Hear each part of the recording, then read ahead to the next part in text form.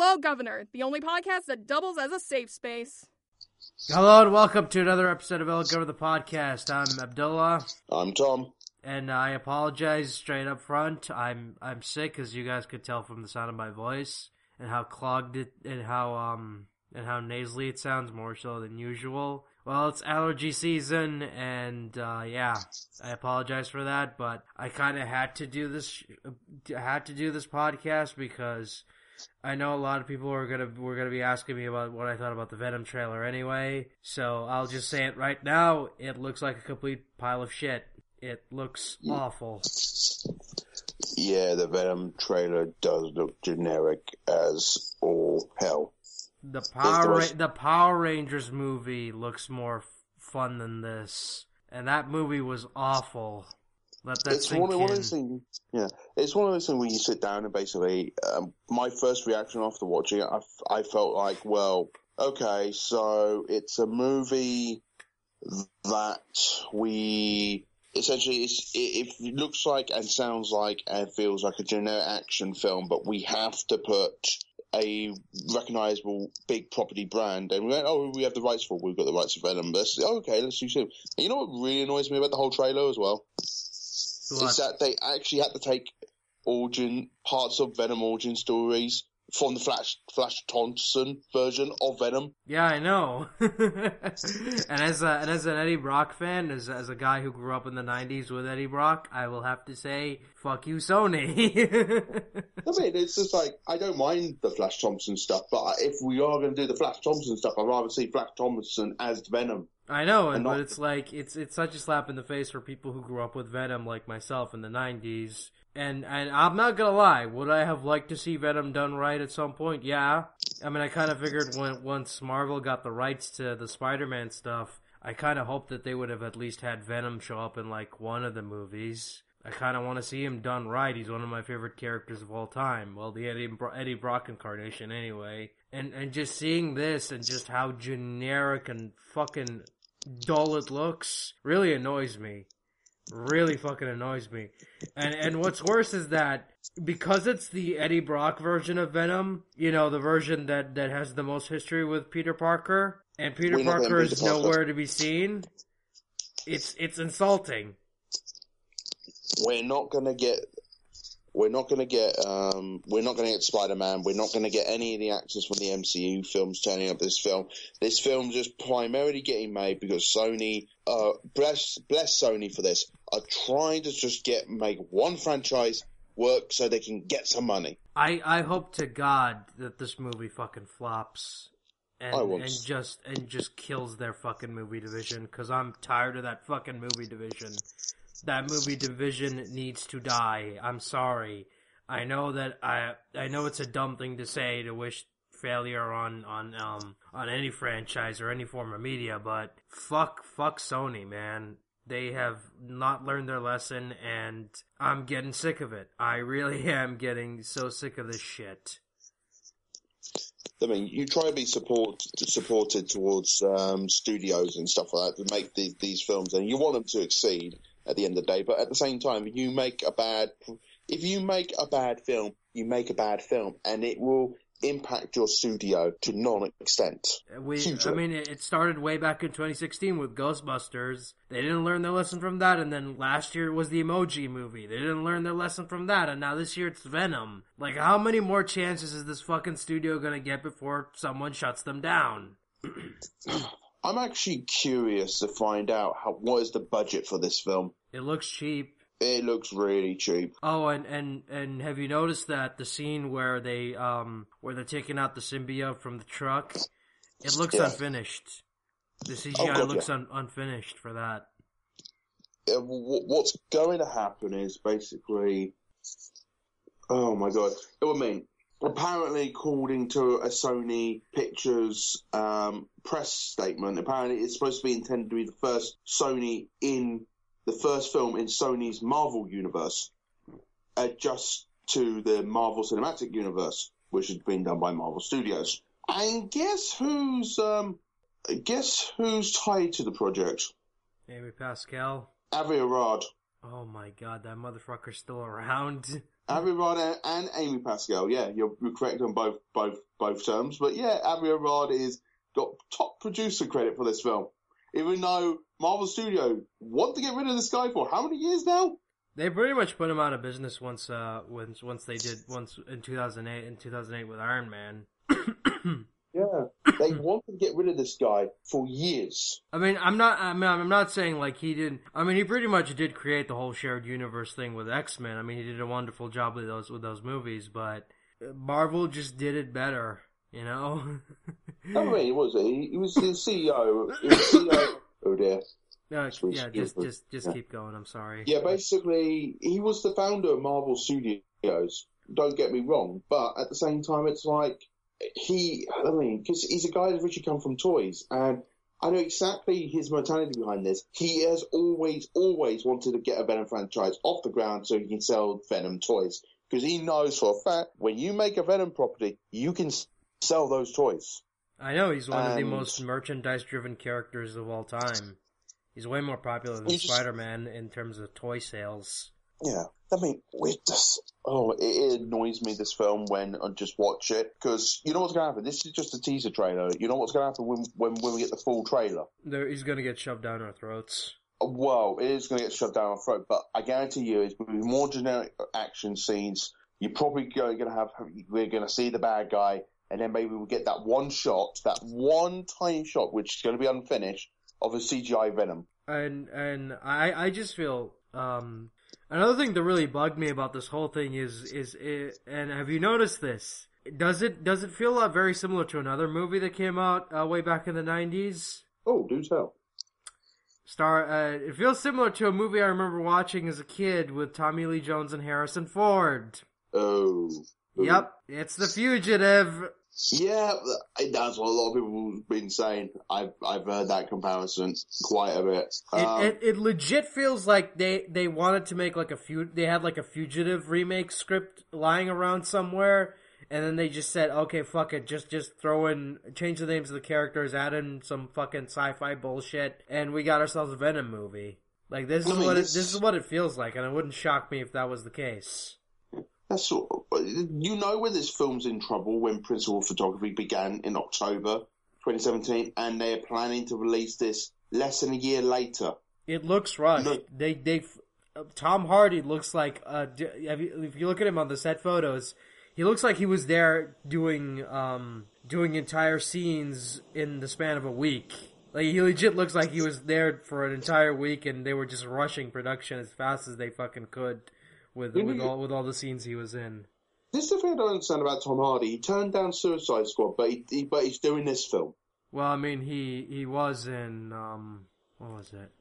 He was in that fucking CBBC show where he reads bedtime stories. Well, that is true, but again, he's done that 5 times. I mean, it's just so weird because Tom Hardy is pretty much like Richard Gere. Where Richard Gere is one of those actors who you would think should be well respected, but he isn't when you actually look at his filmography. Because if you look at Richard Gere's filmography, you'll notice like a lot of really top end great dramas and a lot of bullshit romantic comedies thrown in there, and it's a mess. And that's pretty much Richard Gere syndrome. Like, he suffers from Richard Gere syndrome. Oh, God. That's what I mean. It's like, that's what I mean. I know everyone's not talking about it, but again, the director, I think, is Rupert Fisher. I have no idea who that is. Oh, he's a director who's best known for doing Zombieland. Oh, boy. That was his first big-time film, but after Zombieland, he hasn't... What's the word I'm looking for? He hasn't done shit. Yeah, and if he did, it wasn't like huge critical except. I mean, the only thing I can think of he did after Zombieland was Gangster Squad or something like that. Oh, that was awful. That was a fucking awful movie.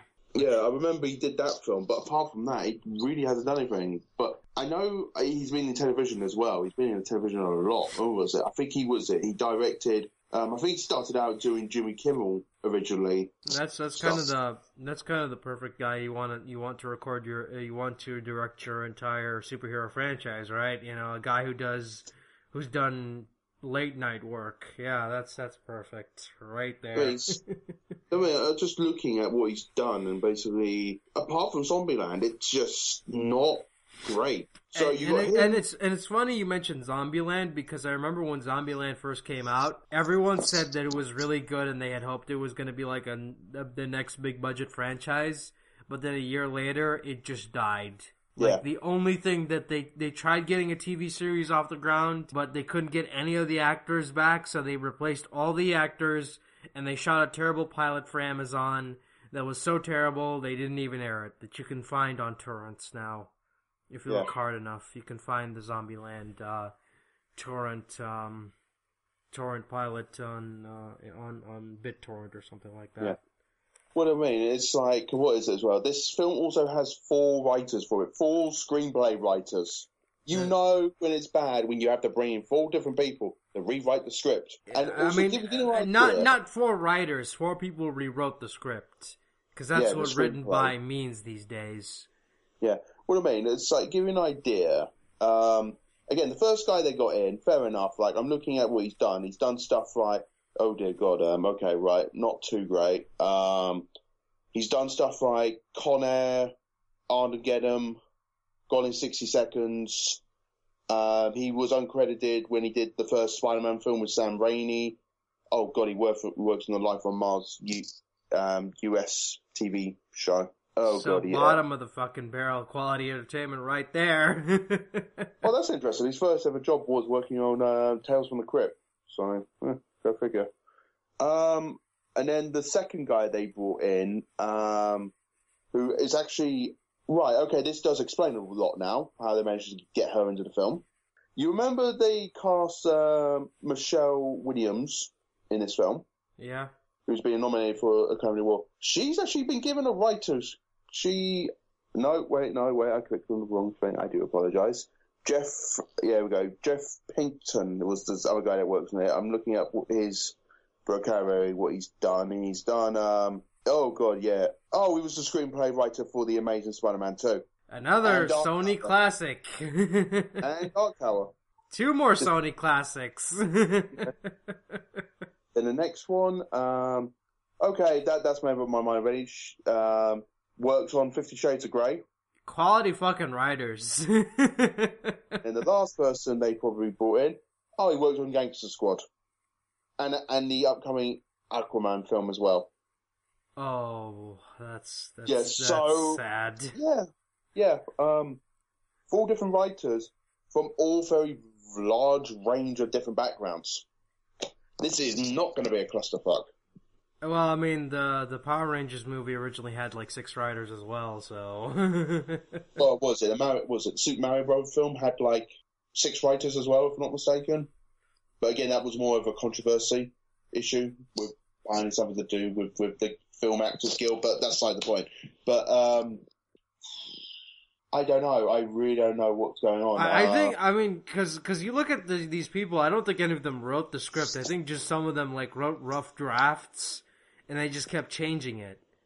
And they just rushed production. And I think they just rushed production. Because everything about this screams rush production. We gotta get this movie out, during the fall. We gotta get it made. We gotta get it made.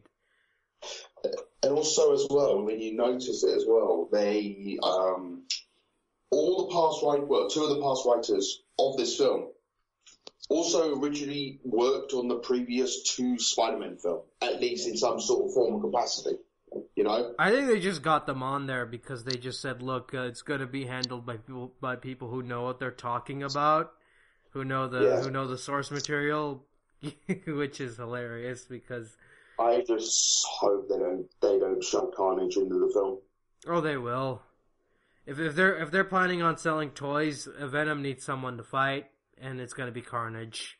Yeah. And they already said they want to go for a hard R rating, so they wouldn't do that with Venom, so they have to bring in Carnage if they're going to do hard R. I can't see them. Well, they're not going to get Tom Holland to appear as Spider-Man. I think that's just a bullshit rumor. I think they just got him in there to create some sort of fucking buzz. Or I think he was just there to visit Tom Hardy because he's a friend of his or something. they've probably blatantly done that on purpose. Because he would not show up to this unless he was like friends with Tom Hardy and he just wanted to say hi. Also, apparently he's really good friends with the guy who played the Punisher as well. Which one? The current TV show. I don't know that guy's name. I can't remember him either, but he seemed like a nice guy. And also, he's a good friend with Chris Hemsworth. That's how he ended up getting a casting interview. Because he was in, I think he was in a film with him. I can't remember what it's called, but I think it was something to do with the ocean, if I'm not mistaken. I think, yeah, he was just there to create, like, publicity. Like, they were just like, oh, you know, Tom Holland was on set and yada, yada, yada. And they do this a lot. Like, they do this a lot. They think this is clever, like, where Hollywood thinks it's fucking clever to create buzz by having, like, a well-known actor show up to it on set to create some sort of buzz. I know they did this with Force Awakens and Last Jedi, where they had, like, Mark Hamill in Force Awakens, like, there were rumors that he was, like, he shot a scene with Harrison Ford and Carrie Fisher, which was not the case. A lot of news tablets reported that, oh no, Mark Hamill was spotted on set on Force Awakens. He's totally going to be in it. It's going to be a cameo, and it's going to be like he shot a scene with Carrie Fisher and Han Solo and Harrison Ford, but that wasn't the case. And there were rumors of Hayden Christensen showing up for Last Jedi, which again was complete false. Like, you know, if these actors did show up, it would have just been like for fucking publicity, just to create some sort of fucking fake buzz. At this point, I didn't have any hope for this film to begin in the first place, and I still will not have any hope for this film to begin in the first place. So, yeah, I really don't think it's going to make its money. I don't think it's going to perform. I think it's going to underperform really, really, really badly, and it will just bomb massively. Will this be this? I'm hoping that this will be the final nail in the coffin for Sony as a movie division, because they've been pumping out turds left and right recently, yeah. and it just needs to stop. Like, as much as I don't want Disney to buy them out completely, because I don't want Disney owning every fucking media outlet, but at this point I'm like, yeah, fuck it, just buy them out. And I said this on Facebook, if Disney does not buy Sony's movie division by the beginning of next year, I would be shocked. I would be completely shocked if they didn't. Because they're on their fucking deathbed. They're on their fucking deathbed. I think the writing was very early on in the wars with them when they had that Sony hack, and I think it pretty much pushed it even further with the massive flop that was the Ghostbusters reboot. They had Ghostbusters, the Emoji Movie, the Dark Tower, and this year we're gonna get Venom. Like, how many more shitty movies are they gonna shit out? Are they gonna shit out before they fucking die? You know. I mean, it's just when you look at the box office profits from these films as well, you're just thinking, well, no way they didn't make money, and then there's proven time and time again that these films do not make money, and they still getting them made, and it's just, so you sit there and you're just like, okay, why on earth it's not working?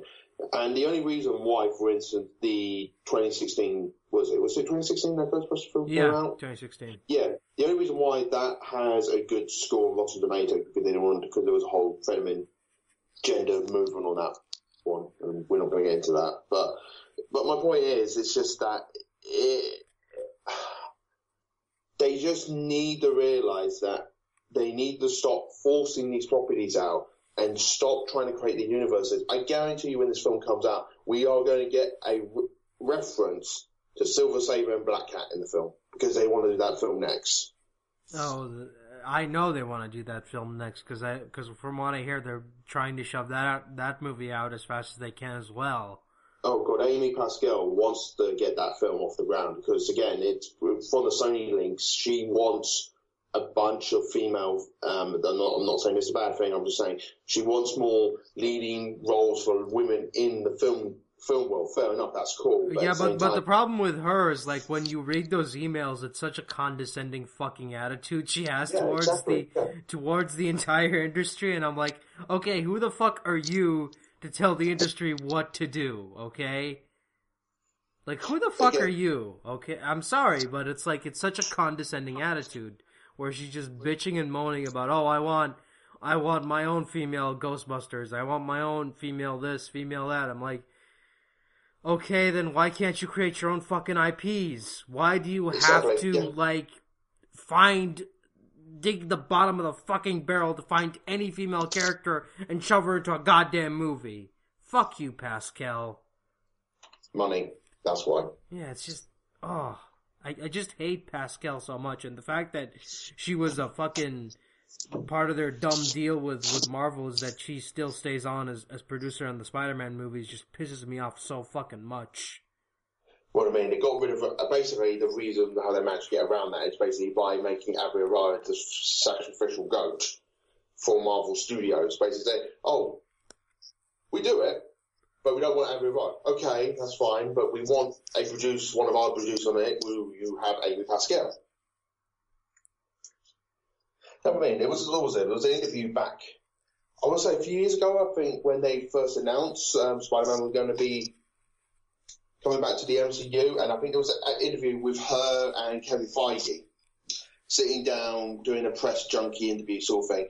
And I remember she said something about Spider-Man possibly turning up into the Sony spin-off films or something like that. Oh my god, Kevin Feige's face, you can just tell it's like, seriously, you just said that. Because that's what they're trying to do. Like, they're, and basically what they're saying is, oh no, it's still gonna take part in the MCU, but it's not gonna take part in the main canon. Yeah. And they pretty much blatantly said, that, Tom Howard's Spider-Man is the Spider-Man in this universe. Yeah. So Tom Hardy is your MCU Venom, folks. Ain't gonna happen.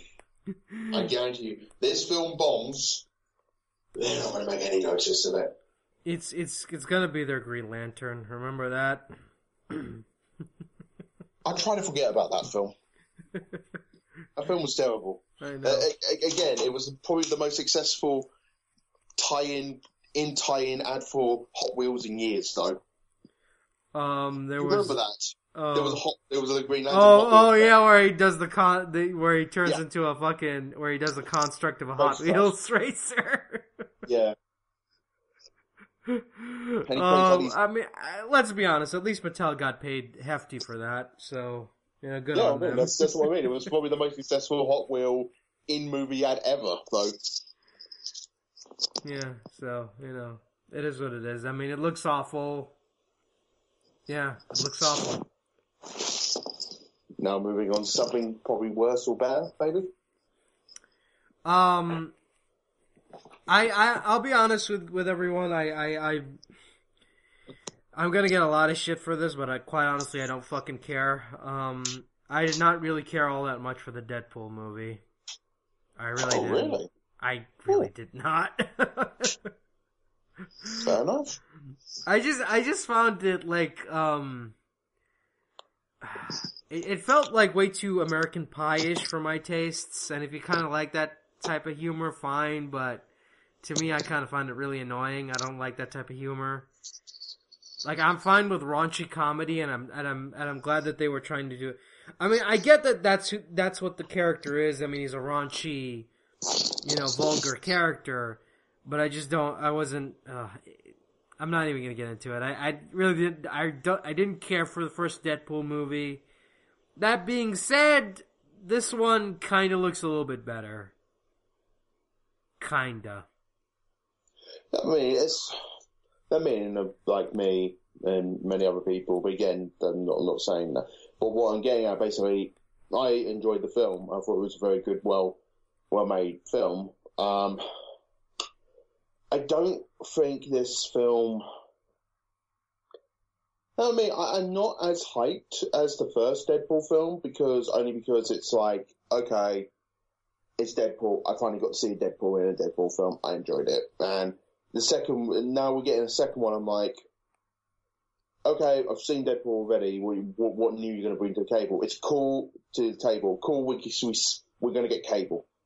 I thought the way the trailer, how we introduced Cable was very well done. And it was in that sort of serious tone as Cable is, but then there's a tongue-in-cheek moment with Deadpool basically playing with a Deadpool toy and a Cable toy, and basically the whole thing was a giant reference to it was a whole giant reference to Toy Story, because basically they had Deadpool dress up as Woody, and then they had I got to admit, the one bit that did get me laughing quite a bit was the bit when they mentioned about CGIing a hair lip out or something like that. I thought that was quite funny, like, you know. I did like the fact that they made fun of his arm being unfinished. Yeah. Because, you know. Clearly, it's, yeah. And I like that because that is something a lot of trailers do now. They show us unfinished bullshit, and they expect us to get hyped for it. I'm looking at you, Avengers Infinity War. Looking at you. Yeah. But that's what I mean. It's, you just sit there and you watch it, and you're like, okay, what's going to happen next? And I'm curious. I'm still going to see the film where it comes out. I mean, I'm actually, honestly, I think this looks a lot better because this one actually looks like it has a much better plot and actually has a much better supporting cast than the first one did, which was my main fucking problem with the first one, was that there was no fucking supporting cast to play off of Deadpool. It was just Deadpool, and that's fine if you like the character, but to me, it's like, he's the only interesting character in the entire movie, and I'm like, this character is over the top and crazy, and he should be surrounded by over the top crazy characters as well, you know, to give the movie a better sense of, you know, comic book accuracy. But it was just I get the joke. I get that it's a meta joke about the plot is generic on purpose and yada yada yada. I get that, but I just think that it would have been a lot funnier if they had like really over the top bullshit villains and had the movie end with like a climax on an island or something like that, you know? Go all out with it. Yeah, I can see that, yeah. Because that's what Deadpool is to me. I think Deadpool works really well when you go over the top with it, and they're clearly going over the top with this one, and to me it looks a lot better. And I was skeptical of Josh Brolin's casting at first, but I think he can pull this off after seeing him in the trailer. And I'm actually curious to see how well he and Ryan Reynolds work off each other in the movie. Yeah, I'm like I said, I'm looking forward to it. I mean, I thought it was a bit, how can I say, it was a bit weird hearing a Southern Cable, but well, that's just Brolin. Yeah, I know, but at the same time, I'm like, you know what, you got me hyped for it. I'm looking forward to seeing Cable. It's a character that should have been on TV or film for that matter a long time ago, I feel. But I think the problem with Cable is like he's such a fucking stupid fucking character when you really think about it. He is one of the hardest characters, I would say. You have to write for, you have to create, and all that sort of stuff. Plus, I mean, he's not really favorable with a lot of fans because he's a Rob Liefeld original character. Yeah, that's true. I mean, he pretty much perfected the Liefeld style with the pouches and the giant shoulder pads, all that good shit. Yeah. I mean, and I think he works in this type of environment because he's a stupid character and he should be in a fucking stupid movie, and this looks like a really dumb fucking stupid movie, so, you know, I'm hoping it looks a lot more interesting than the first one. Because, like I said, I think Deadpool works a lot better when he's around like a lot more other superheroes. Because when it's just him, it's not that funny to me. Yeah. Do you find it funny that basically we finally saw stuff with Cable and some new trade stuff, but the one person we haven't seen yet is Domino? Well, we did see her like on the plane. Yeah, for like a second, and she did nothing. But she's there, I guess. No, the only good thing, the reason why we got Domino in the film, the only good thing that's come out of it is that we actually got Amy Pascal to go back to Marvel, actually write a mini Domino series. I think that's probably the only good thing that's happened, putting Domino in this film. I think the reason why you don't see a lot of... Here's the thing with Domino people need to understand, and if you have, like, the Wolverine and the X-Men cartoon on DVD and you listen to the commentaries on those DVDs, the writers admit, like, Domino was a pain in the ass to write for because their superpower is luck. And how do you fucking write that into a story? Yeah, how do you determine the outcome of luck? I'm not kidding, that's her power. Luck. I guarantee you, if they don't, I know it's an obvious joke, but if they don't put the song, like, falling like dominoes, I'm going to be pissed. I'm actually gonna be disappointed if they don't do a Domino's pizza joke in there somewhere, because they fucking have to. Well, just sitting down, just eating pizza, and basically it's from a Domino pizza box. Yeah. Yeah, I can see that. Because because like he can break the fourth wall. I mean, he could just be like, look, we were gonna do product placement sooner or later, so why not just do it now? Yeah. You know, that kind of stuff is funny. I mean, you know, I'm not saying like that Deadpool's a horrible character. He has grown on me over the years. And I do think like my favorite version of Deadpool is when he's written as a completely insane person and not like a fourth wall breaking character, just as a completely fucking insane person who hears voices in his head. I think that's my favorite incarnation of Deadpool. But I'm fine with the modern version as well. I mean, you know, I understand why people like him, but I'm not a big fan of him. If that makes sense. Yeah, I can understand that. Again, I do enjoy the tragic clown aspect of the character. He is a tragic clown when you look at his whole thing. He's funny, but he's a tragic character with a lot of problems and a lot of fears and a lot of worries and stuff like that. I mean, one of the most favourite things I've liked from Deadpool at the moment, from the more modern stuff, I've been loving the Spider-Man Deadpool comics at the moment. Because it's very tongue-in-cheek, and then they got all these really good personal stories with the whole Deadpool character, with working off Spider-Man, like Spider-Man finding out that he does have a daughter, sort of thing, but he gave her up for adoption because he knew if he spends the rest of his life with him, she will be a target and she will not live a normal life. And I did like the one where he died for quote real. With him and his daughter and him, you know, dying and having like one last hurrah, I thought that was a really well done story and a great send off for the character. But because it's Deadpool, he came back. Yeah. Oh man, it was one of these things that you just sit down and there's some really good stories that have been told of him. And again, the other thing I liked from the Spider-Man Deadpool run is they tackled the whole Mephisto stuff. Yeah, you told me about that. That was amazing. That was so well done, and it was so tongue-in-cheek, and actually dove into some real good stuff as well, like Spider-Man, basically Deadpool chewing out Spider-Man, saying what gives you the right to play God and stuff like that. You're nothing more than a giant hypocrite. You're telling me if I can't play God when you actually made a deal with the fucking devil. Yeah. And I'm like, wow. Someone's finally addressed it. And I like it. I mean, they could. It's been God knows how many years since that happened, and yeah. And fans are still complaining they want Mary Jane and Spider-Man to get back together. That's never gonna happen. Not in this lifetime. No, you just have to wait some of the editors and executive and Dan Slott to relieve Spider-Man, and that's not gonna happen for a long time. But again, apparently Dan Slott is supposed to be leaving Spider-Man, rumored. So. I don't think anyone at Marvel really liked Mary Jane to begin with. They always thought, oh, she was boring to write for, and yada yada yada, and ugh, I don't want to get into it. I really don't. I'd be here all day if I get into that. Yeah, but again, Deadpool trailer, introducing Cable, very fun, tongue in cheek, funny. And we had that serious moment that we wanted to see from the film as well. And yeah, I'm still looking forward to see the film.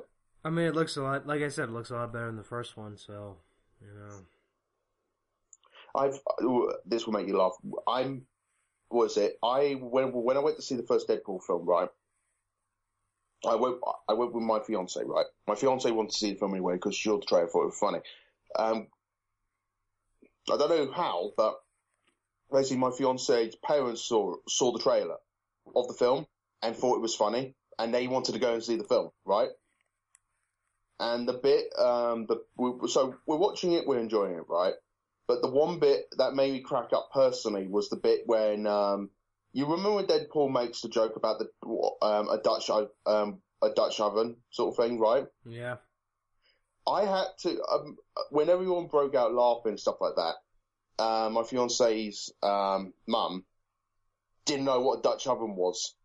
So after the film, I had to explain what a Dutch oven was to her, and she was mortified, but and we were all laughing because she didn't know what it was. But it was funny though. Oh, that is funny, explaining to someone what a fucking fart joke is. Yeah. No worry, that's the reason why I find that bit of the film really funny, just because of my personal experience, more than less, you know. Yeah. I actually explained what a fart joke, what the meaning behind the fart joke was. I mean, well, good on you for actually watching a hard R-rated movie with your future mother and father-in-law. They wanted to see it, so we all went as one big happy family. My fiance's sister and her husband joined us as well. So yeah, it was a good family day out. You got scenes of Deadpool's ass, Ryan Reynolds' bare ass with a fucking stuck up it. The Lego, I think, stuck up his ass. Yes, yeah, that was it. It was a good family day out. We all went to watch Deadpool, and we all enjoyed it. And the scene with the cab driver where he's trying to move around, and you actually see his fucking balls. Yep. I think it's really funny, like, just picturing, like, middle-aged people watching that. That's just hilarious to me. I don't know why. It was fun. It was a fun day out, but I mean, I don't know whether or not they want to see the second Deadpool film or not, but apparently they might want to see it from what they've seen with the trailers. But yeah, I'm cool to see it again, and I'm happy with the outcome of the trailer. Yeah, I mean, like I said, it looks much more fun than the first one, but that's just my opinion. Anyway, what else? What else? The rumor. I kind of just wanna. I'm just looking up over some stuff real quick, just to do quick bites before we get into bullshit. Oh god, the bullshit! The bullshit is another night. The bullshit is one of these sort of bullshits that you sit down, you just like, really? And then, wait, have we talked about the Star Wars Han Solo stuff? Yeah, we said it didn't look interesting, and I'm looking at these photos, and oh god. And I think someone on Tumblr said it best. Someone said, like, the young Han Solo looks like a grown-up Denny from The Room. Oh god. Have you seen what that actor looks like now, the guy who plays Denny from The Room? He's actually aged well out of the entire cast. That's not a compliment. Could be worse. I mean, yeah, we talked about Solo.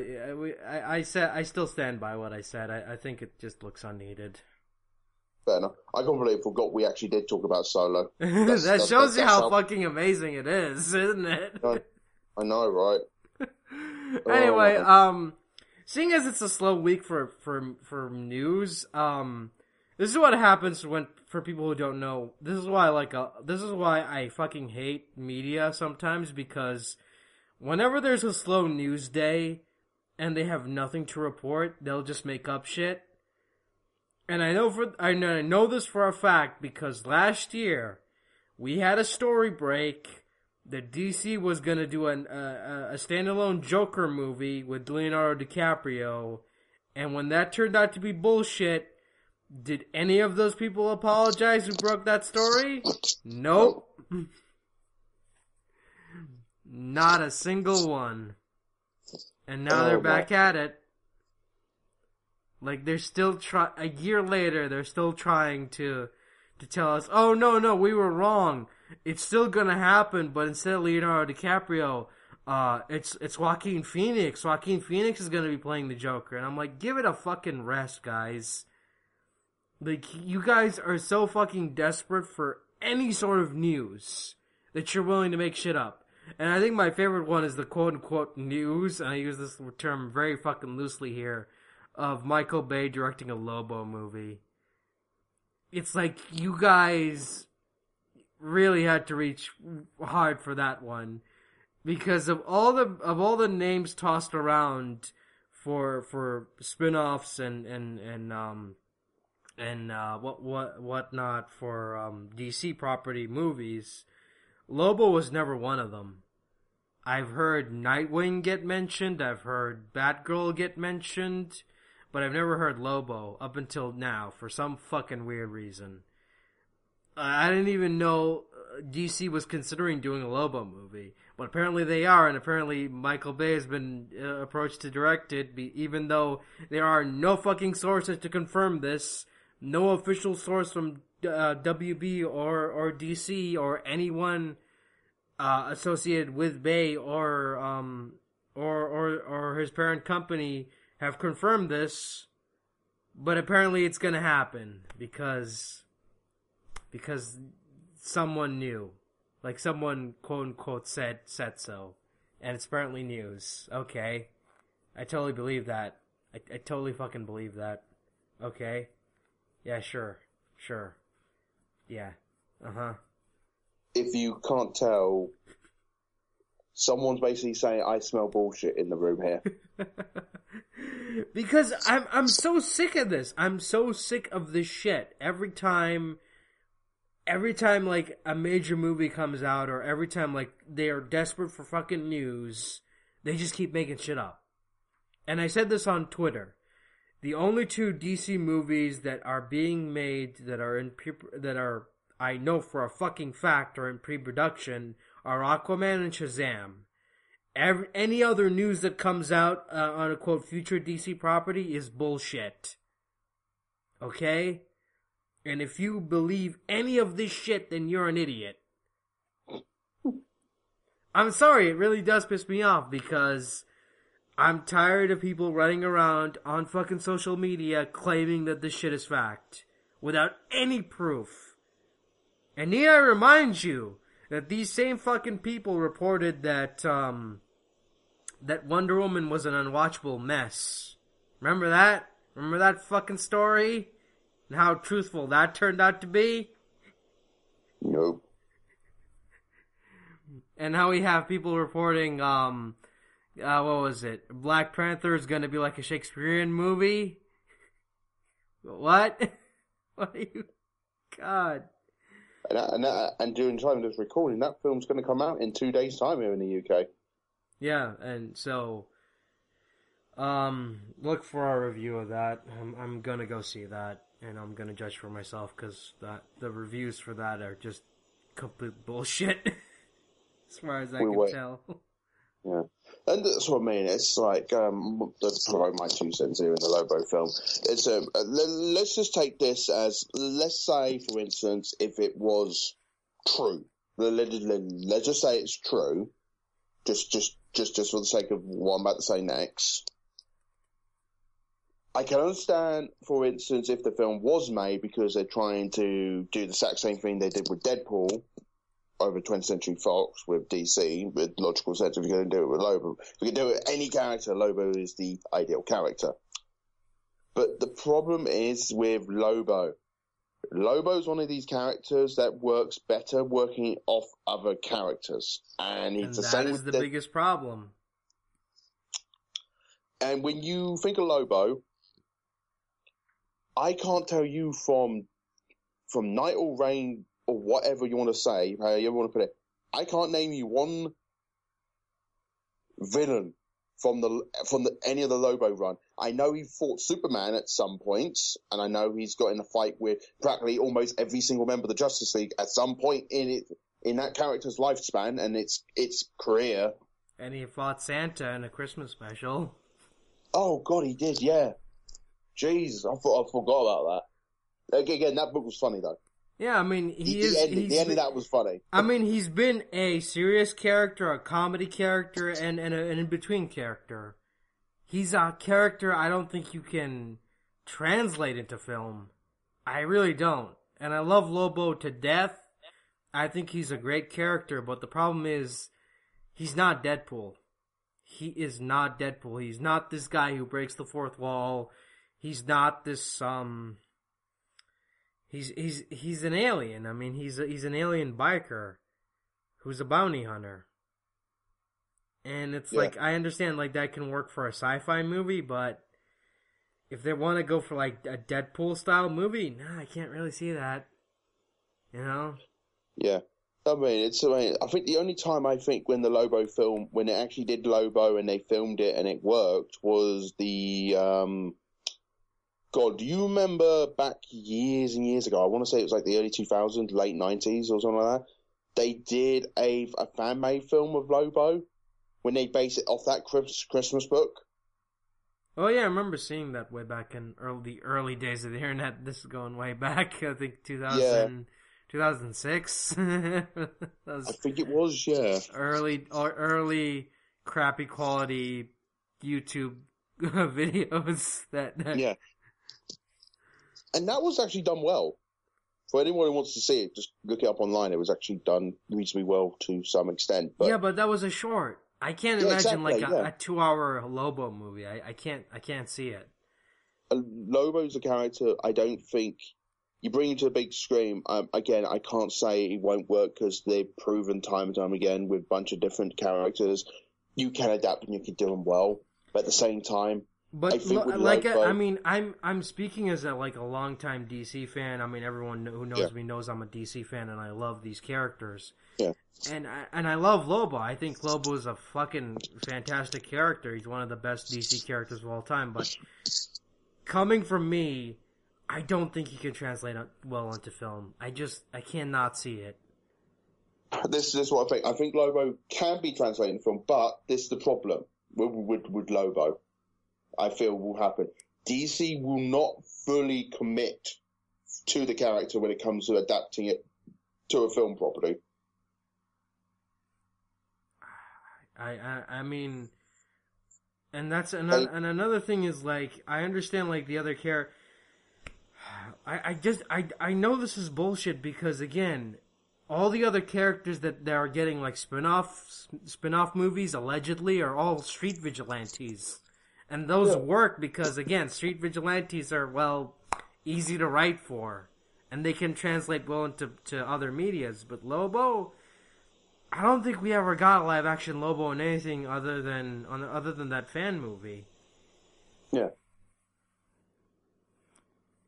No, I mean, by this point, if they want to do a Lobo film, they might as well do a straight-to-DVD animated film. Well, they might as well. Do you remember back in the early 2000s, they did a Lobo Flash animation cartoon online? Which is impossible to find these days. Good luck finding that. There is places you can find it.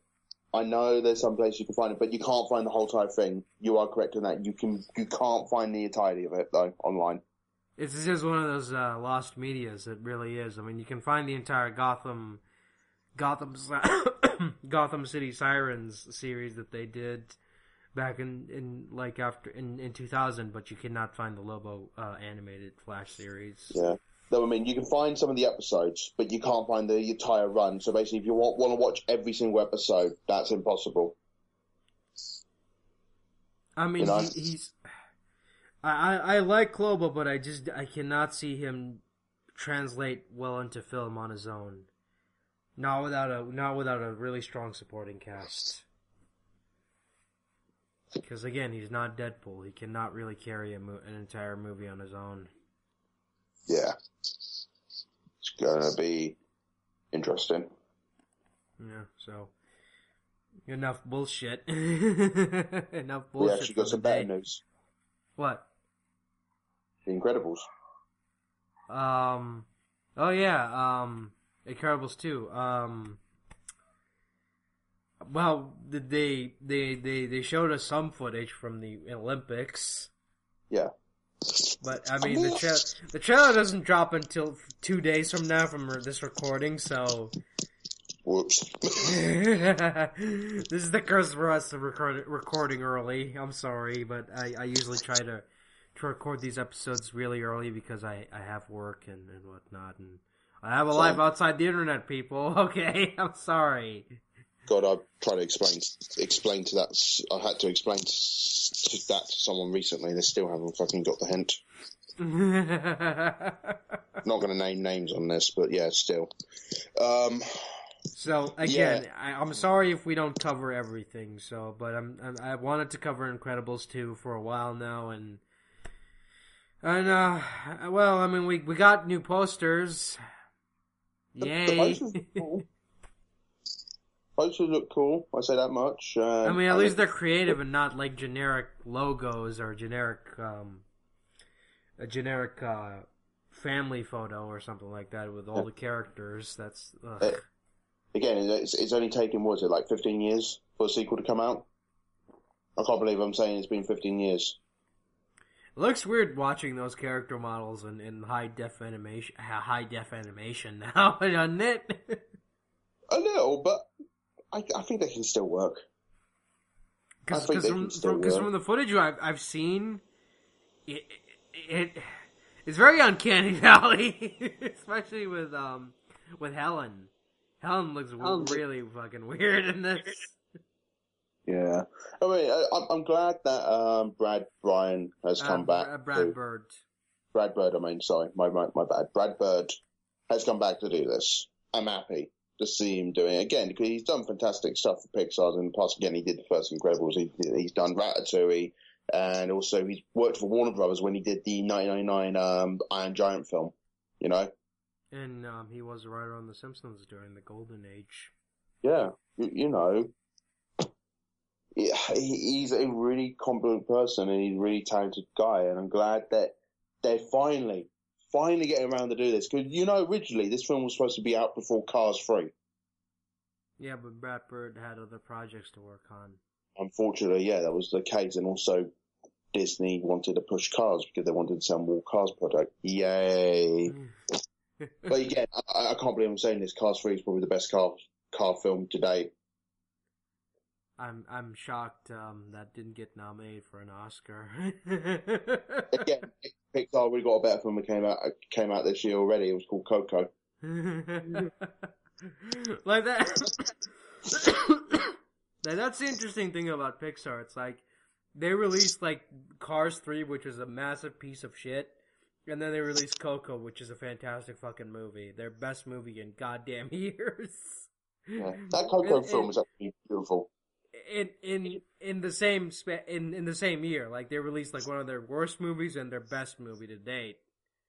I think Coco is up there with like it's my second favorite Pixar movie next to Incredibles. Yeah, I mean it's a fantastic film, Coco. But yeah, I'm interested to see where they're going to go with Incredibles. I'm curious to see, because I'm glad that they waited just on the premise of how big superheroes are now in the medium. Well, I mean, so I think the only thing that really disappoints me is I'm going to have to get used to the new voice of Dash. Yeah. Oh, again, it's been 15 years. You can't really get the original voice back. I know, but it sounds different. I mean, I understand, like, you know. It's obviously going to be different. It's been 15 years. What was it? You want like a kid to come back who's like aged 15 years, the voice again? It's like, hey guys, how you doing? And it's like, wait, Dash, what happened to you? Gone through puberty. What do you mean gone through puberty? It's only been like a month. Yeah, but it feels like 15 years. And everyone turns slowly, look at the camera. Well, I mean, everyone aged eventually. I mean, Frozone, Samuel L. Jackson's voice has not aged well in recent years because he yells a lot. That probably hurts his fucking throat. But again, that's why we love him. Again, I've ever told you the interview he did for BBC Radio 2? No, you have not. Oh God, right. It was back when he was promoting Snakes on a Plane, right? 2006. Yeah, so around about 2006. Well, the interviewee from BBC Radio 2 basically sat down with him and was like, right, what can you tell? So what is the plot of the film? Samuel Jackson, I swear you're not. You could just like listen to radio. You could just hear the utter stupidity that question was when he uttered the words, "What do you think the film about? It's about a bunch of snakes on a plane." Oh my God, genius. Because it's like, can you tell us what is the film? And it's like, it's in the title. It's Snakes on a Plane. What more you need to know of? Oh God, I remember watching that movie in a theater, and I just loved it. It was a fun experience. Not because the movie was good. No, the movie was fucking god awful. But the audience I saw it with was having the best time of their goddamn lives. It's one of those films that is so bad it's good. I know. And it had some of Samuel Jackson's best. I actually own the DVD and listened to the commentary with Samuel L. Jackson. I think one of my favorite lines is him going, "Snake on a tit is coming up right now." Yes, he is amazing. That film is amazing. Again, that film is just amazing because of just all the stuff that came out from it. Oh my God! Even the viral marketing for it and the cult following that developed because of that film was amazing. Like, they knew the movie was stupid. They knew it was bullshit, but they're like, yeah, let's just go with it, you know? Yeah. It's one of those rare cases when they said, well, this film's not going to be fantastic, but you know what? Let's own the fact that we know it's going to be a giant train wreck, you know? And like I said, you should just buy the DVD just to listen to the fucking commentary with Samuel L. Jackson, because he was having the fucking time of his life recording that commentary. Yeah. Have you ever listened to the TV-friendly version of Snakes on a Plane? Oh, I've had with these monkey fighting snakes on this Monday to Friday plane. Yeah, let's open some damn windows. About to open some freaking windows. And again, that whole line is like, enough is enough. What was it? I'm trying to, I can't remember how it goes now. I've had with these motherfucking snakes on this motherfucking plane. Motherfucking plane. Let's open some goddamn fucking windows. Again, that film was just terribly bad. I just realised my fiance's scared of snakes. Might need to keep her away from that film. And it's even funnier when you realize Kenan Thompson is one of the passengers on that movie. Yeah.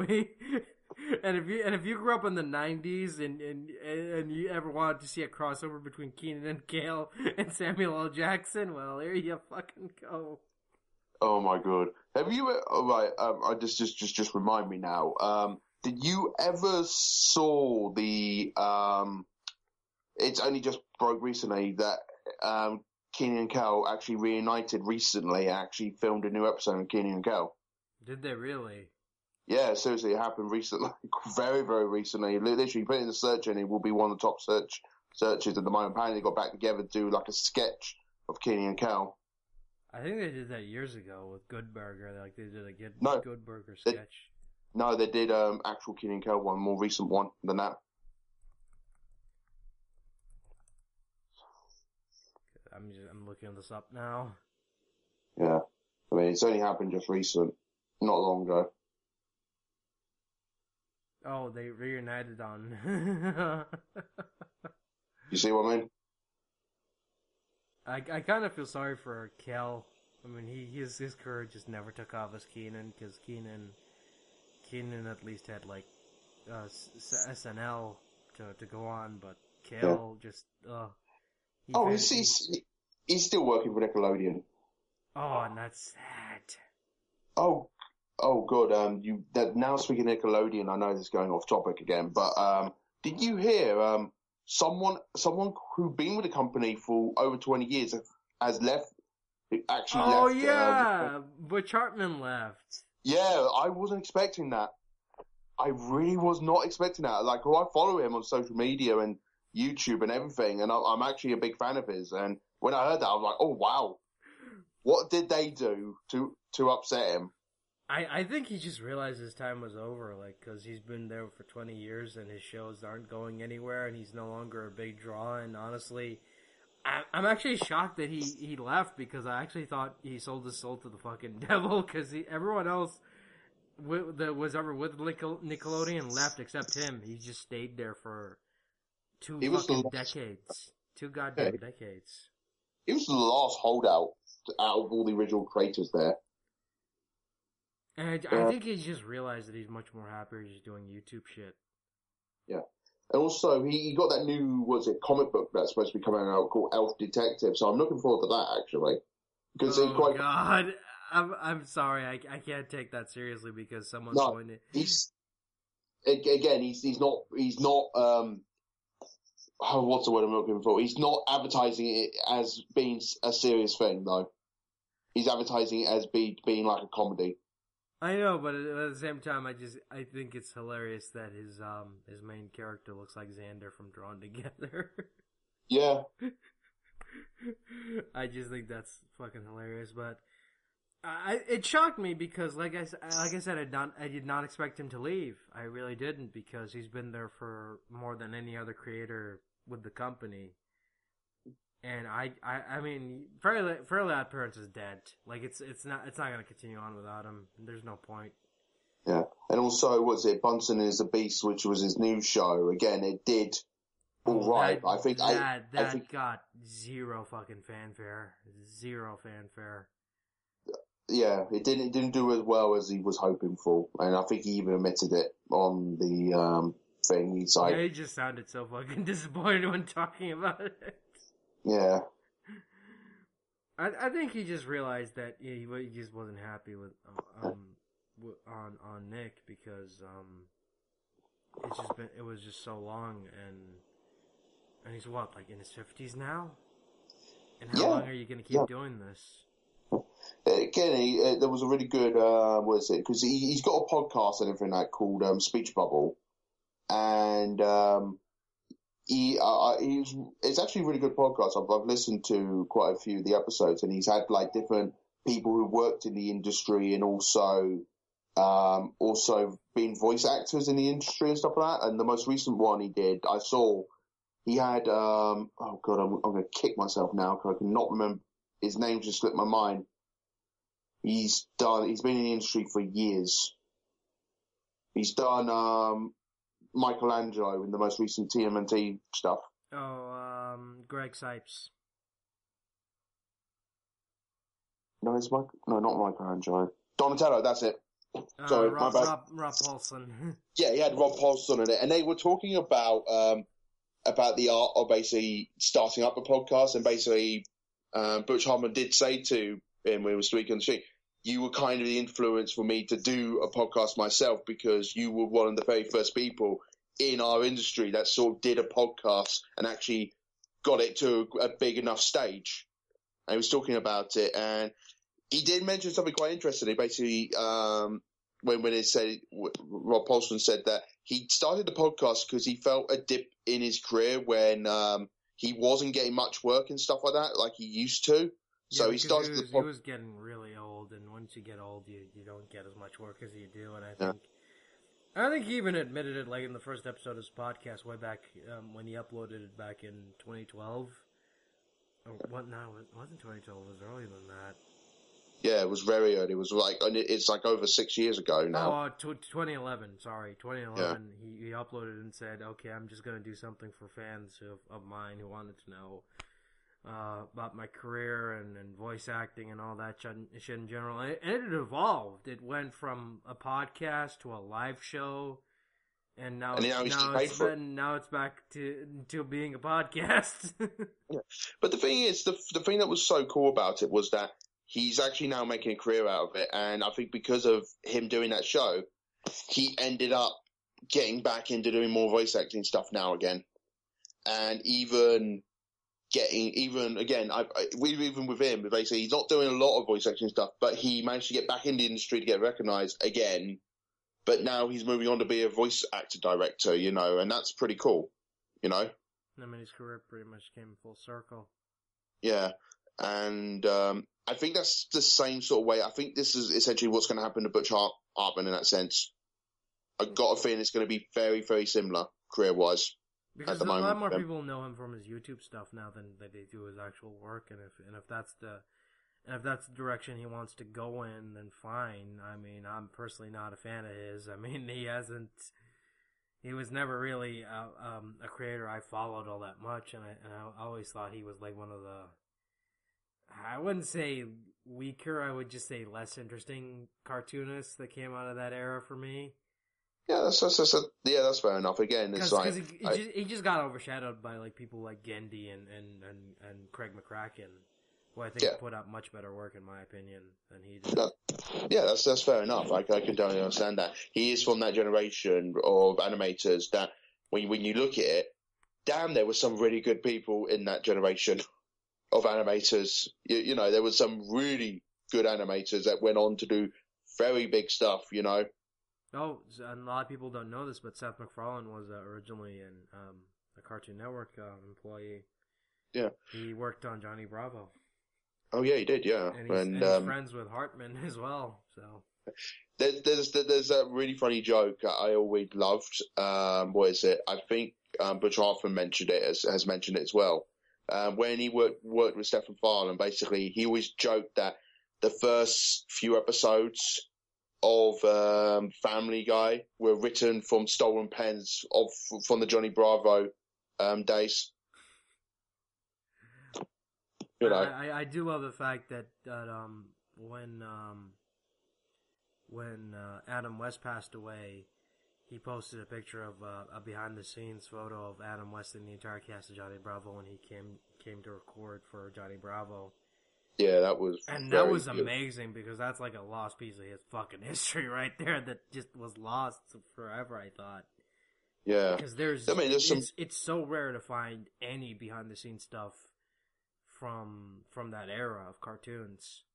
Oh god, yeah, and you know, that's why I'm kind of glad with Butch Hartman actually doing all this YouTube stuff now, because he's been in the industry for so long.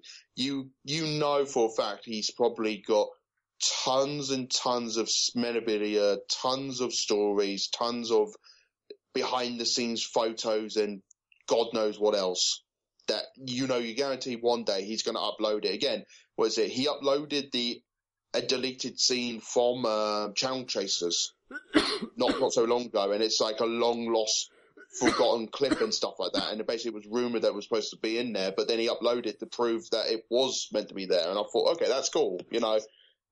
If creators do go in this outlet and they do upload pieces of work that has not been seen for years or that was deleted reels or whatever, you know, it's cool to see this stuff, you know. What was it? I can't remember. It was the creator who worked on, Thundercats, uploaded the outtakes from the Thundercats recordings. Have you ever heard those outtakes? Yeah, those are like one of the first internet legends of old. Yeah. We're basically swearing and basically saying, what fuck am I reading? You know, it was like really funny stuff, and it was cool to see stuff like that. You know, and in most recent cases, someone actually found the really old voice deleted recordings of the old Transformers cartoon. Oh god, seriously? Yeah, you can. Oh my god, I've got to see those. Look that up. It's on YouTube. Lost Audio G1 Lost Audio, and it's great because you actually hear the late Wally Burr directing a couple voice actors in those recordings, and it's like, holy shit, there's like the holy fucking grail. I've got to listen to that now after this, but oh my god, yeah. Again, I love listening to stuff like that because I've always been into history. I always loved that sort of stuff, and that's why I'm glad people like Butch Hartman and other people who work in the industry are uploading stuff and talking about this stuff now, and it's really fascinating. Again, cool, both you and me, we both grew up as kids and teenagers watching their stuff, and now they're basically moving on with their careers. They've got a big, massive social platform now. They're actually sitting down and talking about what it was like and actually showing you stuff that was behind the scenes and stuff like that. You know, I think it's really cool. And I do think that to me, I don't want to get like into sentimentality, but to me, I think I will always say this to anyone who says, where did my love for animation come from? My love for animation came from a little show called Dexter's Lab. That was a good show. Yeah, that to me was like the first animated series I watched that made me want to go, you know what? I want to be creative. I want to create my own stuff like that. And I've followed Genndy ever since. I think Genndy is like one of my main inspirations when it comes to my writing and my creativity and all that good shit. And it's funny looking back at all these things and all these memories, and then you just kind of wonder, wow, where did the time fly? You know? Oh God, yeah. It's again, we are getting a bit sentimental here because we're talking about stuff of the old and from our generation, you know. And it's cool that basically now we've got these digital platforms with people that can actually sit down, watch this stuff, and get to learn about it again with newer people sitting down. They can learn about stuff, how Ridgey used to be like and how it was like when we were kids and stuff like that. Again, it's just like more recently, I know this is a really, really bizarre one, but again, there was a UK show which was like the UK equivalent of Sesame Street, was called Rainbow. You ever heard about this? Yeah.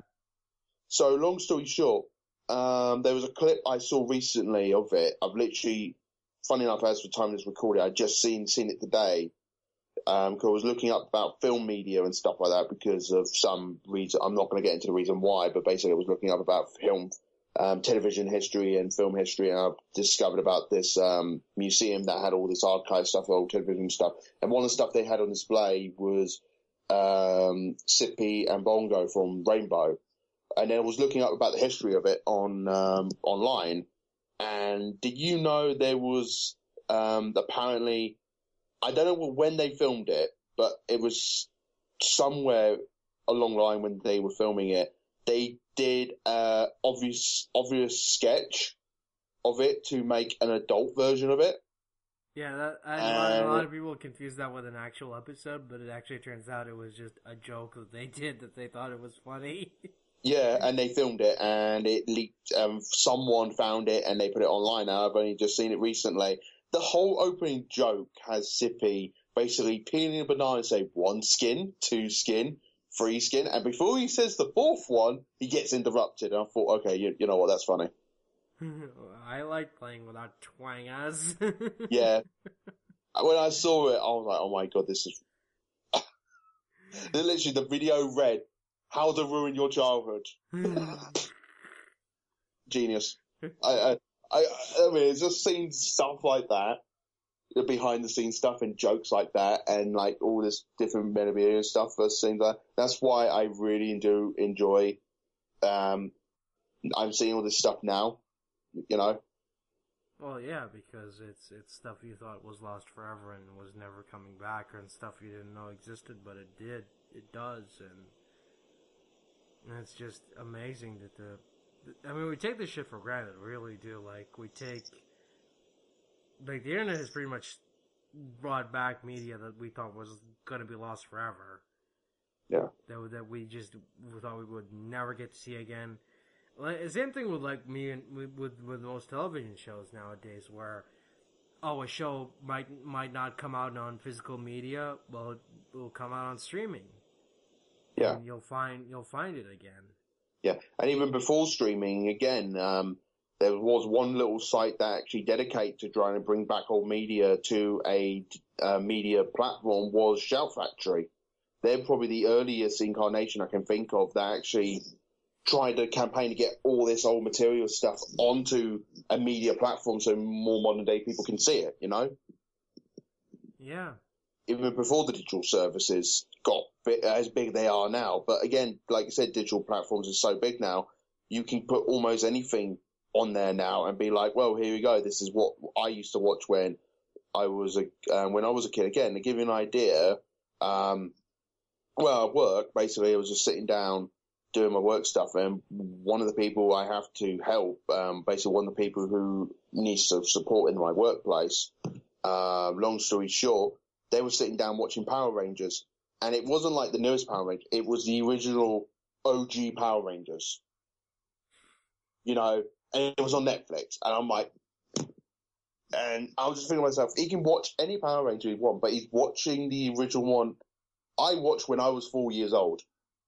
And keep in mind, back a couple of years ago, it was damn near hard to find any Power Ranger series on physical media, much less streaming. But because when Lionsgate brought back the rights, Shout Factory was like, can we get the home distribution deals for the original series? And they're like, yeah, sure. And they released them.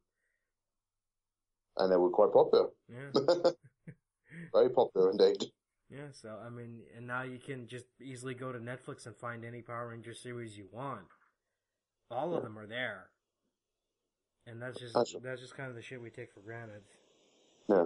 And again, this is why I feel that, going back to the Butch Hartman thing, I think that's why, it's not cool to see him leave Nickelodeon, because again, he's been there for 13 years. It's kind of sad to see an end of era sort of thing. But again, it's cool to see him leave because now he can go off to new projects and he can release more content now. And it's cool to see people like him releasing all this old content and doing all these interviews and doing these stuff. It's cool to see any of these old creators do all these stuff and everything like that.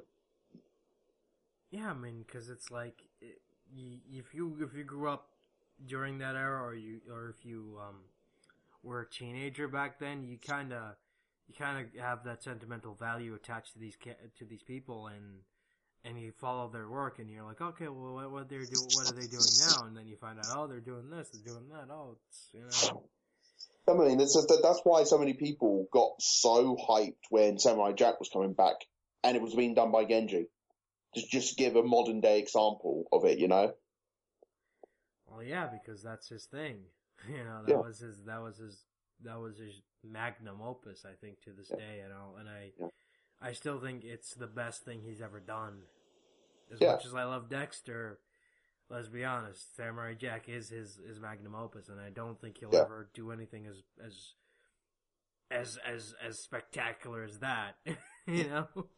Again, it's like, again, it's just to show. Again, we did a whole entire, about a good solid few months reviewing every single episode of Samurai Jack. Well, of the new show. And that was amazing. That was a fun period last year. Yeah. And there we go. And we're going completely off topic, but oh well. We've had an interesting topic. Anyway, I think that's enough sentimentality, enough rambling.